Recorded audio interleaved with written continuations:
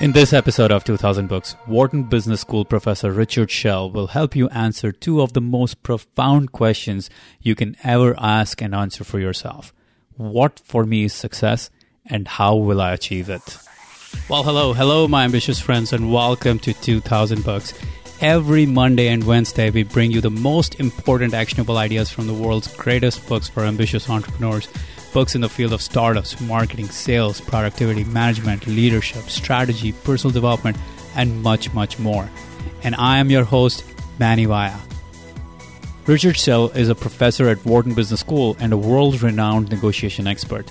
At Wharton, he created the Success Course to help his world-class MBA students answer two questions that aren't as obvious as they seem. What for me is success, and how will I achieve it? Based on that acclaimed course, his book Springboard shows how to assess the hidden influences of family, media, and culture on your beliefs about success. Then it helps you figure out your unique passions and capabilities so you can focus more on what gives meaning and excitement to your life and less on what you're supposed to want. Richard, I'm really excited to have you on the show, so welcome. Thank you, Monty. Great to be here. Thank you. And this book, Springboard, Launching Your Personal Search for Success. Tell us your personal story that led to writing this book, your travel all the way to this book. Wow. Well, it's a story that begins when I was in college, which was quite a while ago since I'm now 66. And it just goes to show that sometimes goals take a while to come to life, that I wrote this book at all. I'm just glad I, in fact, lived long enough to write it.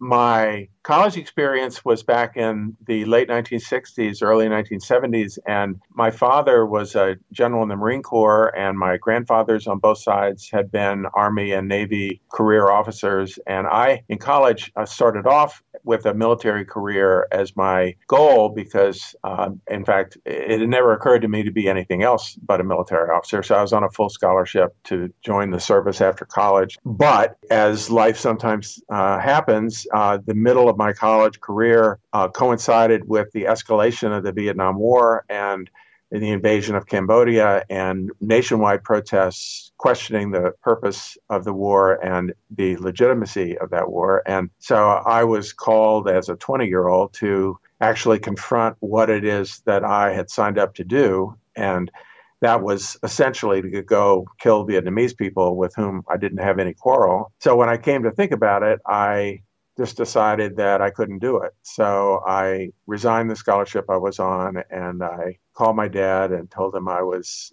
changing my path, and I became a pacifist, which you can imagine was a pretty systematic break from my whole family legacy, and at a very young age. So this book really began with that moment where I cut the cord of the life that I had been raised with and began trying to figure out how to live a life that I had some respect for on the question of values.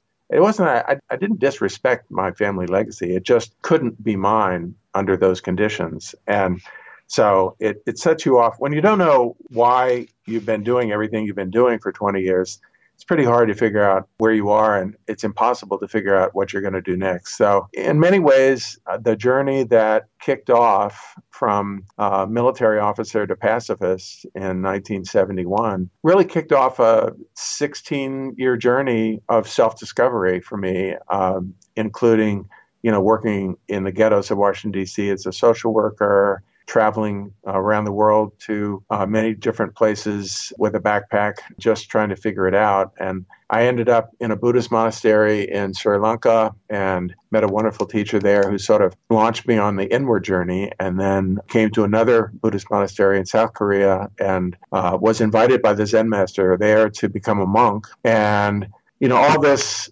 kind of coming at the time when I still was estranged from my family. So I kind of decided I needed to get my family straight before I could turn my life to a life of meditation. And so I came home and ended up living in my parents' basement when I was 27, 28 years old, and getting to know them again. I had left the country with a general and his wife as parents, and I came back home, and my dad had retired, and I really got to know a mom and a dad at that point. And that was really important to me, to heal those wounds and start my own process from the inside out. So, long story short, I looked at my capabilities. I was better at words than math. I went to law school on the strength of my ability to write and think in words. And that led me to being on the faculty at the Wharton School of Business in our legal studies group. I started when I was 37 years old, so pretty late for an academic career to start.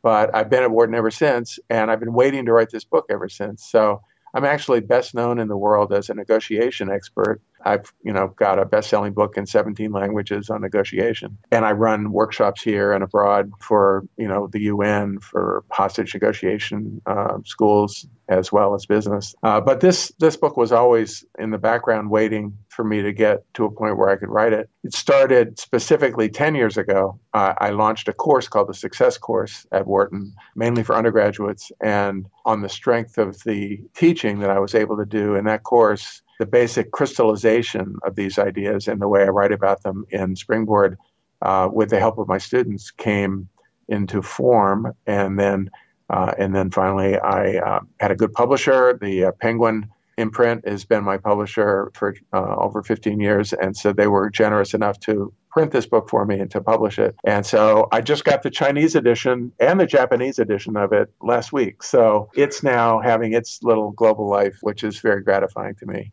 That's great.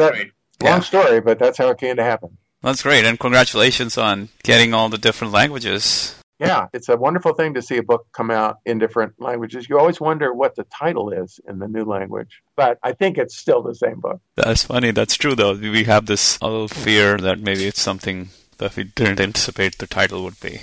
Yes. So this book, give us like a 10,000 feet overview of the book. What should the reader expect from Springboard? Sure. I mean, I began reading success books in my early 20s after I got out of college, and I was on this sort of who am I period of my life, which in the book I call the Odyssey years. And it really did feel like an odyssey to me. And so I've been a student of the success literature forever, and accelerated that, of course, when I began teaching a course about it here 10 years ago. And the one thing that I noticed about all the How to Succeed books is that they basically say nothing about what success actually means. And they all launch from the premise that you need to use this tool or that tool to succeed. So you find goals on networking, find goals on visualization, you find books on goal setting, you find books on, all the different sort of the strength movement, use your strengths, all the books on how to do it, but no book really, unless you're willing to read a lot of philosophy, which most people aren't these days, on what success means and how different that can be for each person. So the first half of the book asks the question, what do you mean by success? And there are 4 chapters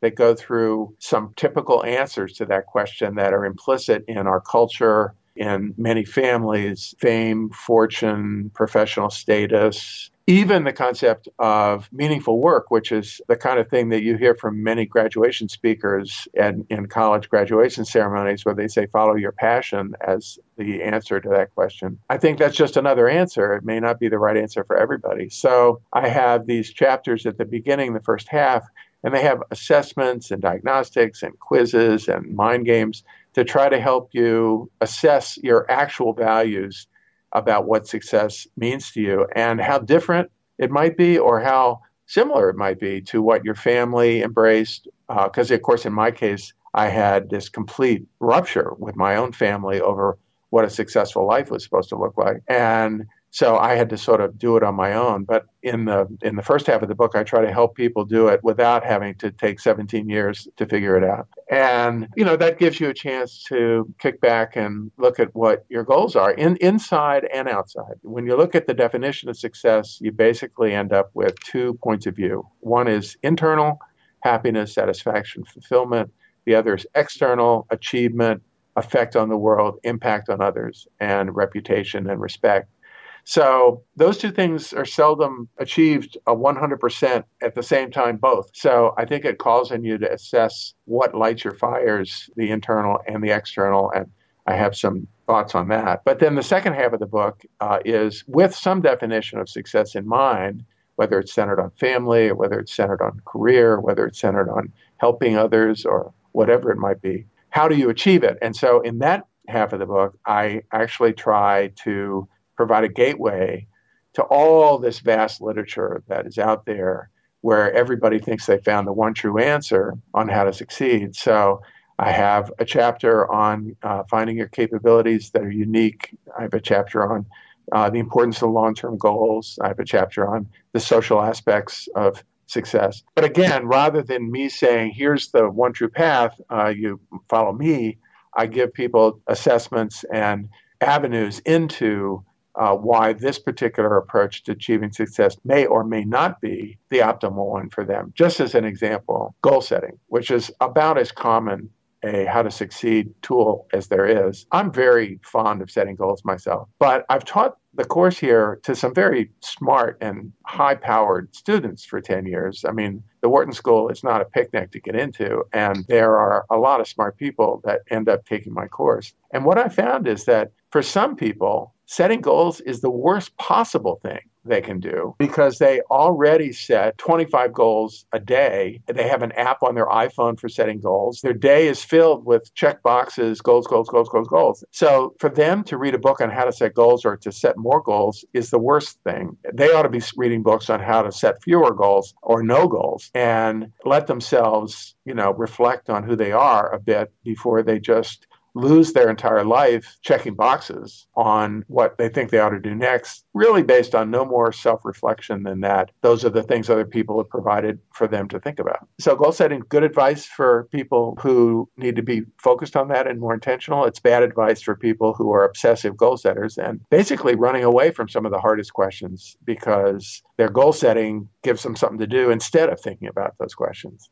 So the second half of the book is designed to give people a more thoughtful way to access the how to succeed literature. So that's it. What do you mean by success? Part one, how do you achieve it? Part two, but emphasis on how do you achieve it, not how does one achieve it or how is it achieved. This is great and makes so much sense, the idea that we're all different in so many ways and we shouldn't have one definition of success. We shouldn't have this one global idea of success. When we do that, when we follow our parents' dream of what they consider success for us, or we follow the society's rules of what they consider success for us, it can get really lonely deep inside of ourselves. Well, I'll tell you the real sign of that is I'll tell you a story. I taught a course on success for 300 global bankers. They were having a meeting here at the University of Pennsylvania, and I was asked to run a 3-hour workshop for them. And so it's a huge audience to deal with this kind of subject matter. But one of the concepts I used in the talk was success autopilot. And success autopilot is you're running at full steam achieving other people's goals. And how do you recognize that? A very good way to recognize that is you strive like crazy to achieve, a promotion at work. Then you get it and you feel empty. You feel no satisfaction. You wonder why you did it. You have a kind of a lost feeling. And a banker raised his hand in the back of this auditorium at this point, and they gave him the mic, and he said, "Richard, I understand exactly what you just said. I've been working for 3 years to get a promotion at my bank, and I achieved it 2 months ago. Everyone congratulated me, and my family had a party." And he said, "But the truth of the matter is, as I was sitting here this morning, I realized I have no idea why I wanted it, and I felt nothing when I got it." And here's a guy who's 45 years old, very successful from an outward standpoint, but the realization must have been very strong for him because he stood up in front of 299 other bankers and confessed that his goals had not been his own. I consider that one of the most important moments anyone can have is no matter where they are, what they're doing, they recognize that they've been running on success autopilot. And it's a scary experience, but I told you I spent this time in a Buddhist monastery, and I consider that a kind of awakening. In the Buddhism, awakening means something quite different. It's a very religious term, and it relates to awakening to role of the mind in the creation of reality and selflessness of experience. But in my iteration of this book and these materials, I think awakening is that you have not taken responsibility for using your life in the best possible way, and instead you've been dancing to the dreams of your parents or your culture. And it's not your dream if it's not your world, you're not your values, then, it's never too late to wake up because, the worst case scenario is you don't wake up until you're just about ready to die and you kind of go, what was that all about? And then you don't have time to fix it. So I think it's important stuff. Yeah. There's a book called The Top 5 Regrets of the Dying. I'm not sure if you've come across that. I've encountered that book. Yeah. Yeah. And the first one always is the fact that I wish I had lived my own life, my own version of what I wanted to do rather than live someone else's dream. Yeah, yeah. And that's why I think it's so important and powerful not to be too afraid, because I think fear is a really big barrier to this. People are afraid to disappoint. Well, I mean, it's a little bit like you've been driving in a car and you wake up to the fact that you have never been driving it. You've been in the passenger seat. And then you go, well, wow, I've let all this time pass and someone else has been deciding where we're going. And driving is a scary thing the first time you do it. You don't know what to do first and it feels awkward and it could be dangerous. But it's something you can get better at with practice. I think it's always a good idea to, take over the wheel of your own life. Wow. Yes, absolutely. That's a very powerful metaphor, because if someone else was driving your car, you weren't really going on a trip that you decided to go on. Instead of going on a trip along the coast in California, you were probably somewhere in the Midwest. Well, maybe you were on a trip that was maximizing your safety. And so someone who loves you drove you in a way that made sure you took no risk. So it's totally understandable. It's your role to stand up for whatever the life it is that you want to live. And the people that love you will let you do that if they love you. So That's true. Wow. So Richard, what would be the 3 most important takeaways or ideas? 3 most important things we want to take away from this book? Well, in some ways, we've sort of touched on them already, because I think the most important thing is that it's your responsibility to define success for yourself, and that you can choose not to do it. It's going to lead you to more interesting places than if you choose to resign yourself to letting others define it for you or letting the culture define it for you. I think it's the case that the work of defining success, in my course, for example, at the end of the course, I don't expect my students to have actually defined success for the rest of their lives. I try to teach them how to think about how to do it so that they recognize where the definition is going to come from. It's going to come from inside, not outside. Although inside and outside are related, there is no way to disaggregate inside and outside. But at least you get to kind of realize where your values are coming from. Do you embrace them? Do you reject them? Do you want to modify them? What do you think about them? So you have a stance. And then you learn to think about what parts of those values are so deeply connected to your identity. It could be your family or it could be your religion. That try to pull away from it would be kind of self-destructive. And so you choose to make your peace with that because the value of embracing it is so much higher than the cost of breaking with it.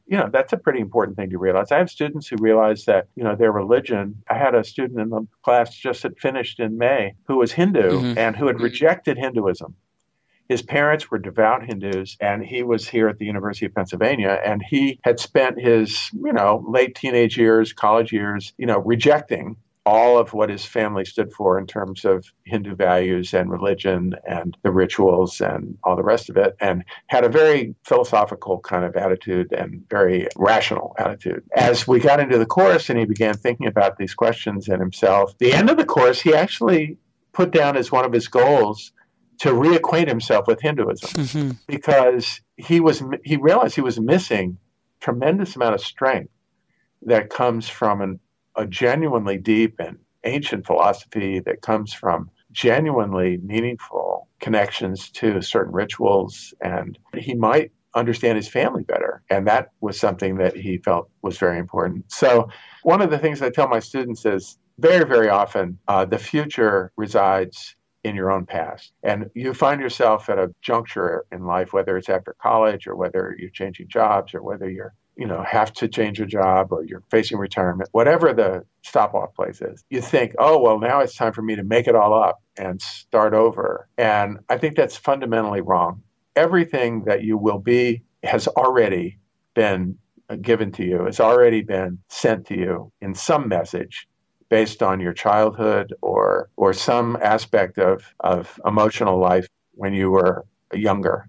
And it's really just a question of going back and reconnecting to the appropriate place in your past where you can continue the thread that was started there, but that got cut off by something. Yeah. So this connects to me, one of the big ideas of the book, which is how, not only understanding our own definition of success, but how will I achieve it? What are the individual talents and passions and capabilities and that I bring that will make success a possibility for myself, right? Yeah, absolutely. And example, a student in the class a couple of years ago, we did this sort of think back to what really got you excited as a child.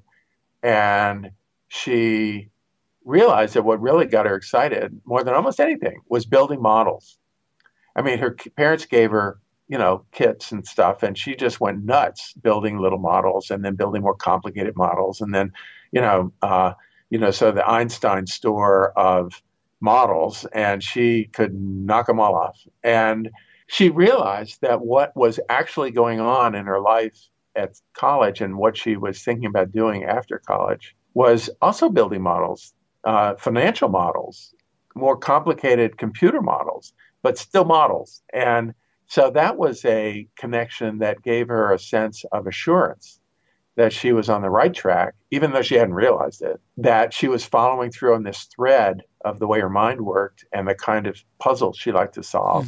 So when you think back and connect dots, sometimes it doesn't mean you have to change anything. It just gives you a lot more confidence that you're on a good path to using yourself, your unique mindset in a way that's going to deliver a lot of value no matter what you turn to do it. I mean, she could end up being someone who builds climate change models and not financial models for Wall Street. That will, of course, be the way she applies her talents. But the fact that she likes to solve these very, very, very complicated puzzles in abstract ways is the thing that she will always have. Yeah, that's as you said. That's our success. Our future lies in the past. Yeah, our future lies in reconnecting to some part of our past. That I just read a book. There's a wonderful field called evolutionary psychology. The essence of it is a model of the brain and the mind that is the opposite of what economics. The model for economics is sort of the mind is like this block of marble that Michelangelo would have confronted, and the economist's view is you chip away at it until you get to the essence of human nature, and then you build all of your assumptions around this essence of human nature and predict what humans are going to do and what society's going to do and what the economy is going to do. And the essence of human nature as they see it is self-interest.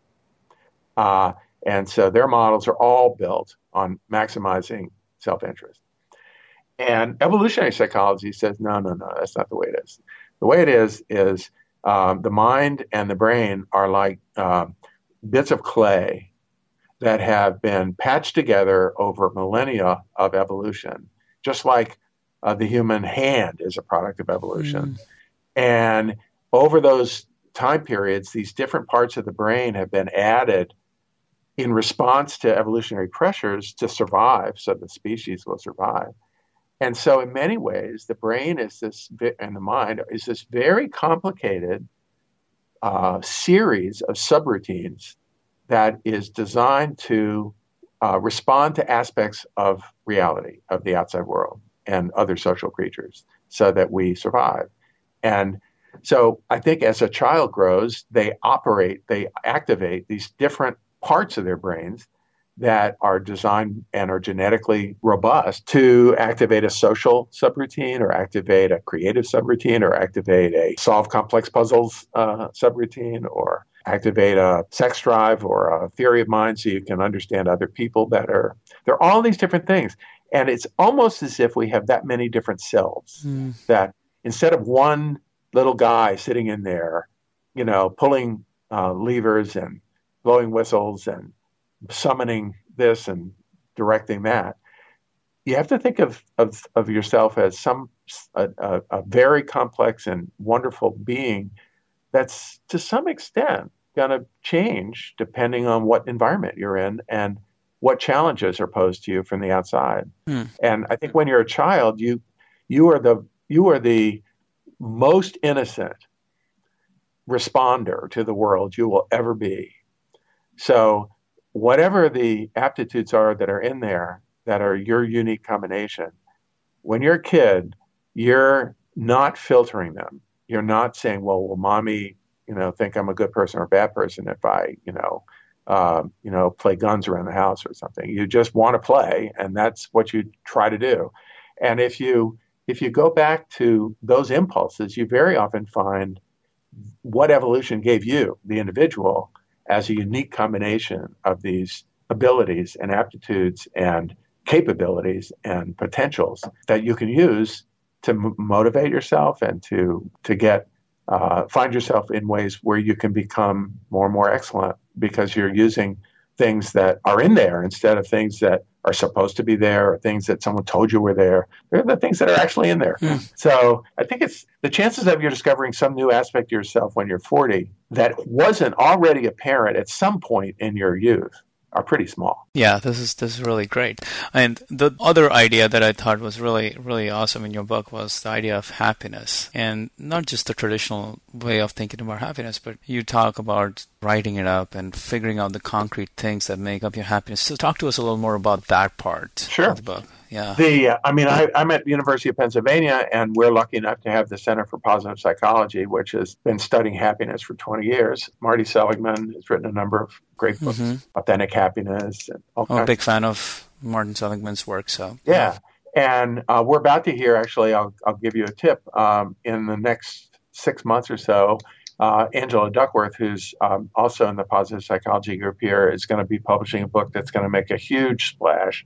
And her work is on achievement. So not happiness. It's on self-discipline. And is it on grit? It's on grit, yeah. Yeah. And so she's in the middle of writing it right now. I'm going to have lunch with her in a couple of weeks, actually, to talk about a draft that she's working on. She was in my first success class.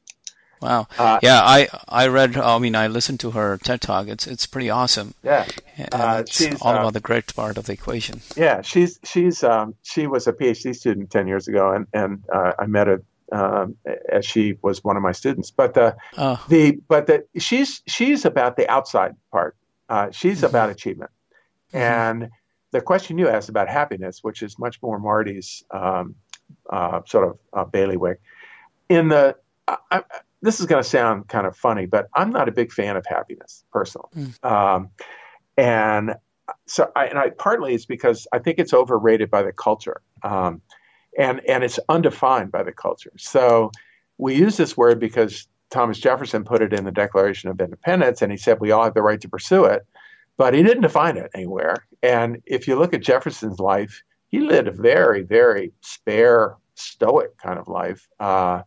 Very, much more, not somebody you would think of as like, smiley face happy. And so I think if you're going to put your money on happiness as a strong aspect of your success, then I think just like success is poorly defined, and so the challenge is to define it, I think you have to define happiness. And the research has discovered 3 different definitions of a kind of happiness you can measure. That doesn't, of course, exhaust the definitions of what it could be. It just exhausts what social science can tell us about it. But first is momentary happiness, which is sort of positive moods. You're happy because you're eating an ice cream cone and it's your favorite flavor. You're happy because you see your parents and you love them and you haven't seen them for a while. You're happy because you're at the beach and it's a beautiful day. Moments that come and emotions that follow that are positive, and a life without any of those is certainly a very, a life I wouldn't wish on anyone.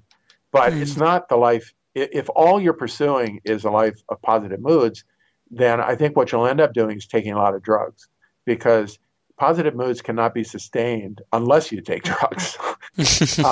And that's a pretty self-destructive way to view your precious time on Earth. So that's path one is momentary happiness, and maximizing that, probably not a good idea.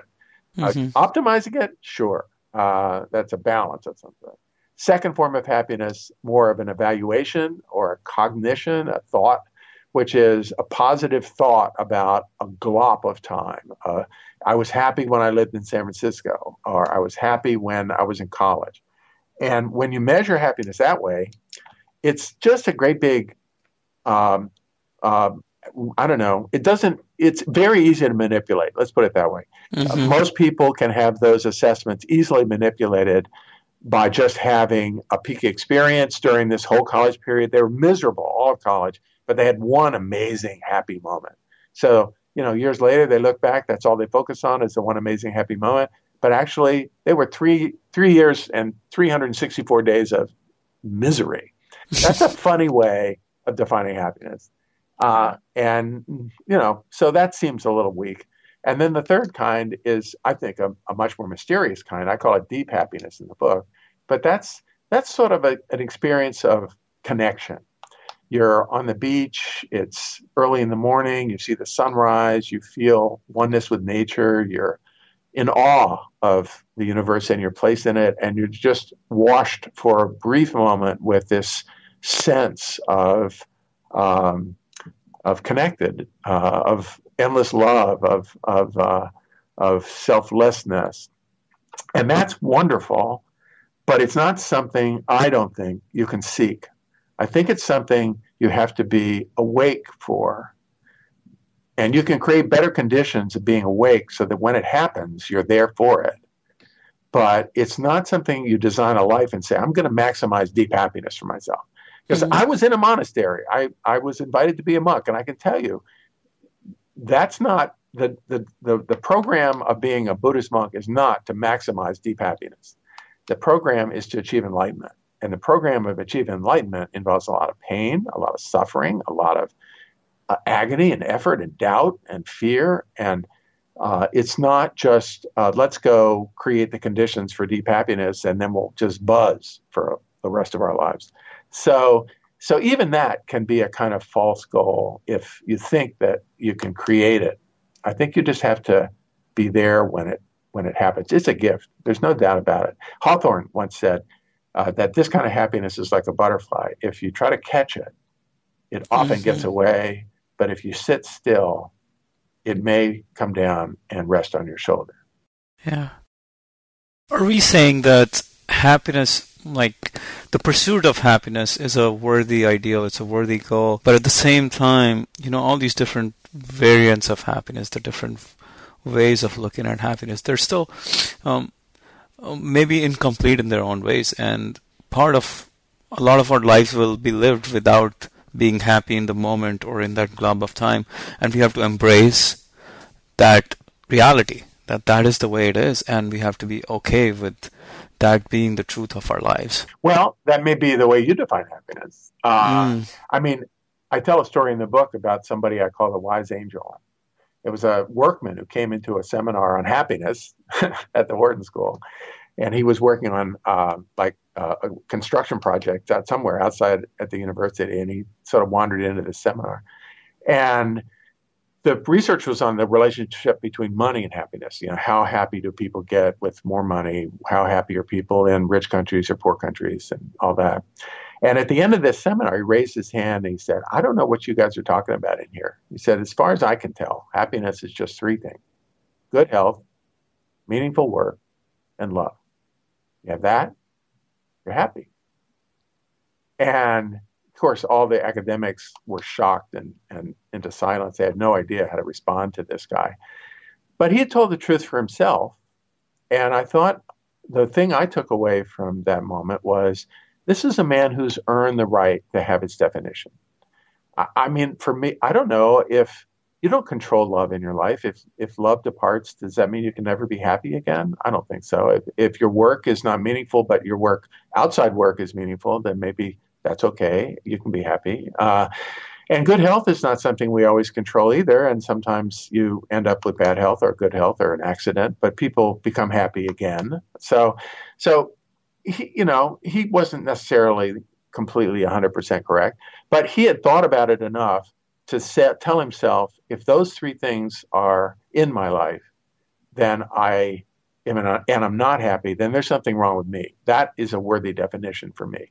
So I think that's what I challenge people to do, is not have an answer for anyone else, but to have one for themselves that is a sort of benchmark for them. They can look to as a sort of, this is what I mean by happiness. And now I've been in a lot of discussions, and I've been myself in a place where I often say, when I achieve this, when I get there, when I achieve this goal, then I'll be happy. And it's always a fleeting thing, but it's still something that I believe that when that happens, I'll definitely be happy, or I'll be better off, or I'll be... Now, how... When we're talking about, well, if I can define my success, if I put a definition of happiness saying, if this, and this were to happen, then I'd be happy. Is that the right way to even define or go about defining it? How can I make sure that I'm not defining it the wrong way?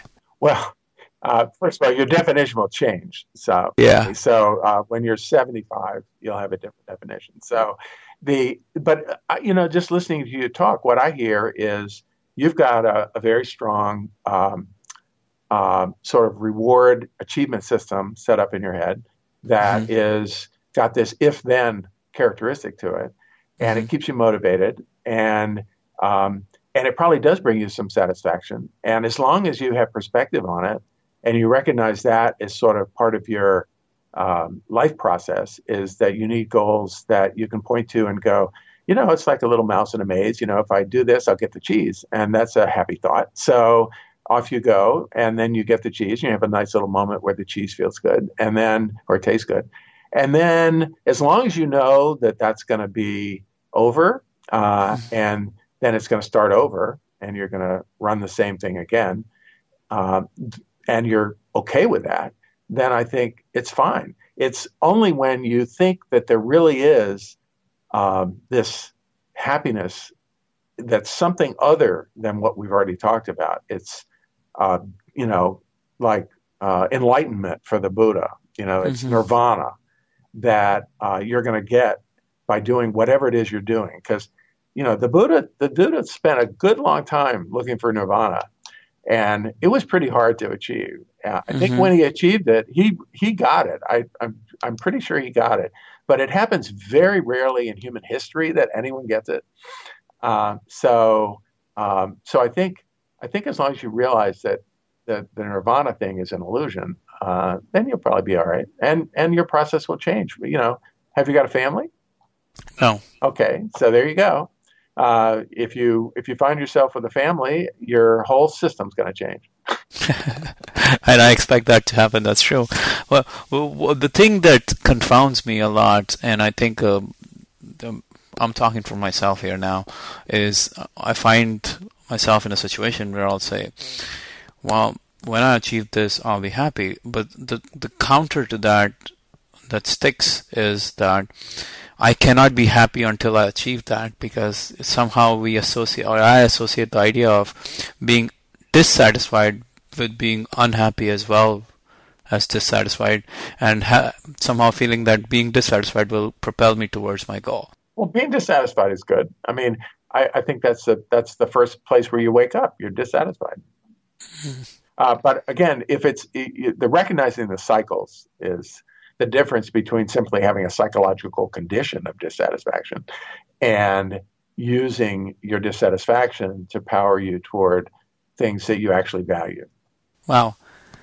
Yeah, this makes a lot more sense now. But this is, it's almost like meditation, having that awareness that you are not just being driven by your thought. I mean, in meditation we talk about just knowing you're running different trains of thoughts, rather than just being the purveyor of the thoughts all the time and never having that distance and awareness. Right.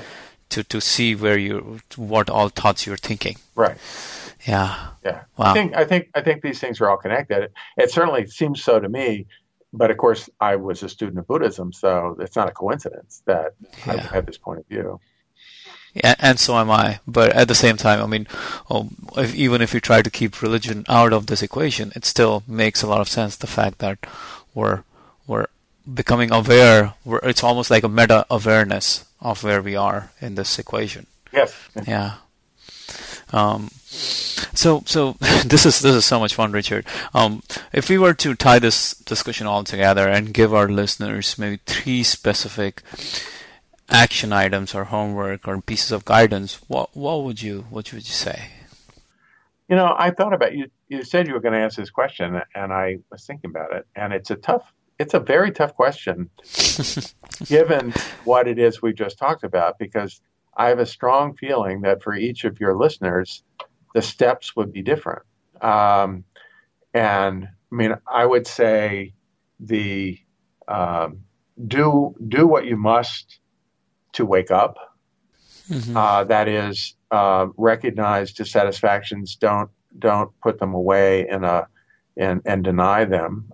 Examine them, and recognize that this journey is a very difficult one. It's not a journey to happiness. It's a journey through effort to someplace, and the effort is the same kind of effort if you were training to, learn a new sport or training to learn a new way of using your mind. It's training in self-respect, essentially. Respecting the values you have, respecting your life story, respecting the aspiration to use the precious time you have on earth to some good effect. And so do what you must to achieve the self-discipline to stick with this question. And then I guess the third thing is be compassionate, be self-compassionate, and be willing to change. For example, let love into your life. Don't try to control everything. Be open to the moment of deep happiness that's just sitting there in front of you, but you're too busy checking off your goals to recognize that probably the most powerful experience of deep happiness that you could ever have is in the moment of silence that you might achieve by putting your goal list to the side. John Lennon wrote a song once, and the line in it is, "Life is what happens when you're making other plans." That's true. And so I'd say, do what you must do to wake up. Recognize that it's effort and not instant gratification, and then be self-compassionate. When you're tired, rest. When you're emotionally upset, let the tempest pass. Mm-hmm. And it's amazing, I think, once you treat life as something that's happening every day instead of something that's going to happen once you achieve this or that and the other, that the light, I'll close with a quote. How about that? Mm-hmm. Sure. The very, very front of the book, in the before even the foreword, I quote the I Ching, which is a Chinese book of wisdom that was written like 6,000 years ago. And it's for the chapter in that book called Nourishment. And it says, this is what it says: "It is only when we have the courage to face things exactly as they are, without any self-deception or illusion, that a light will develop out of events by which the path to success may be recognized." Wow. And I think if you consider that sentence in all its dimensions, I think that's probably the most important thing of all. Yeah, that one is profound. What book did you say was it from? It's from the I Ching, the Book of Changes. It's an ancient book of wisdom from the Chinese culture.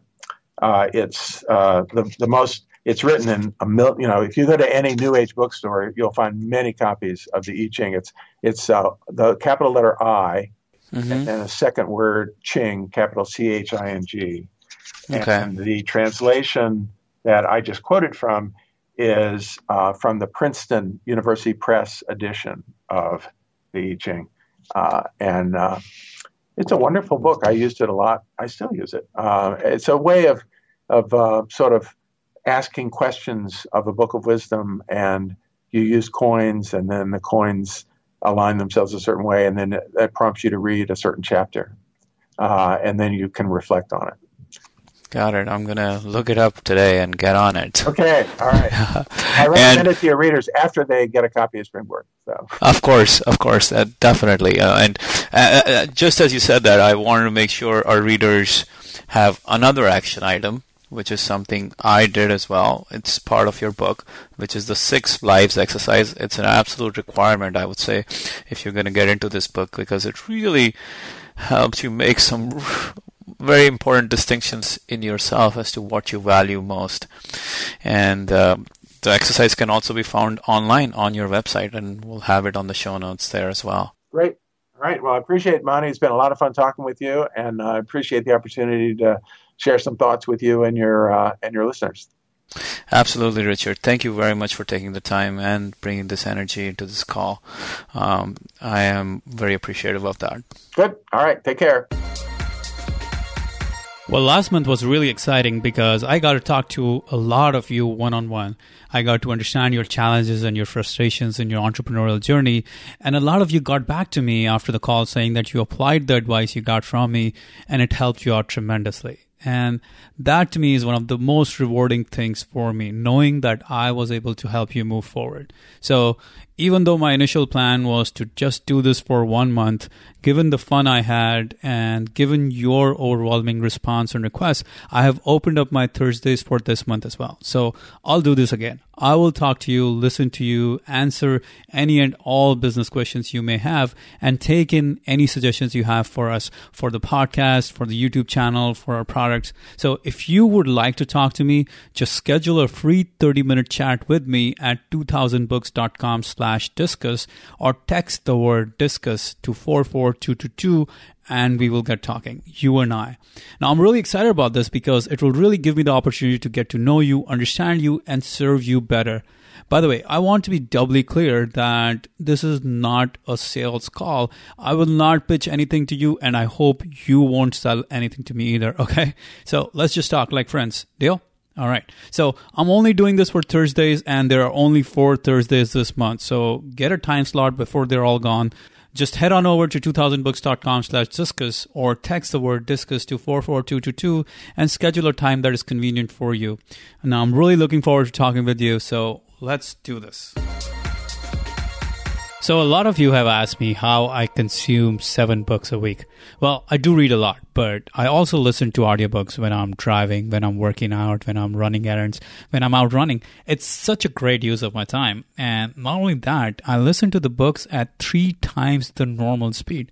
Yeah, it's 3x. So I consume a 6-hour-long book in 2 hours flat. I just love Audible for that. And I've been using it for years now. And right now, you can give Audible a try by signing up for a free trial membership and get any audiobook in their library for free. And if you don't like it, just cancel the trial membership and you won't be charged anything. However, you still get to keep the audiobook forever for free. So to avail this offer, just head on over to 2000books.com/free. That's 2000books.com/FREE free.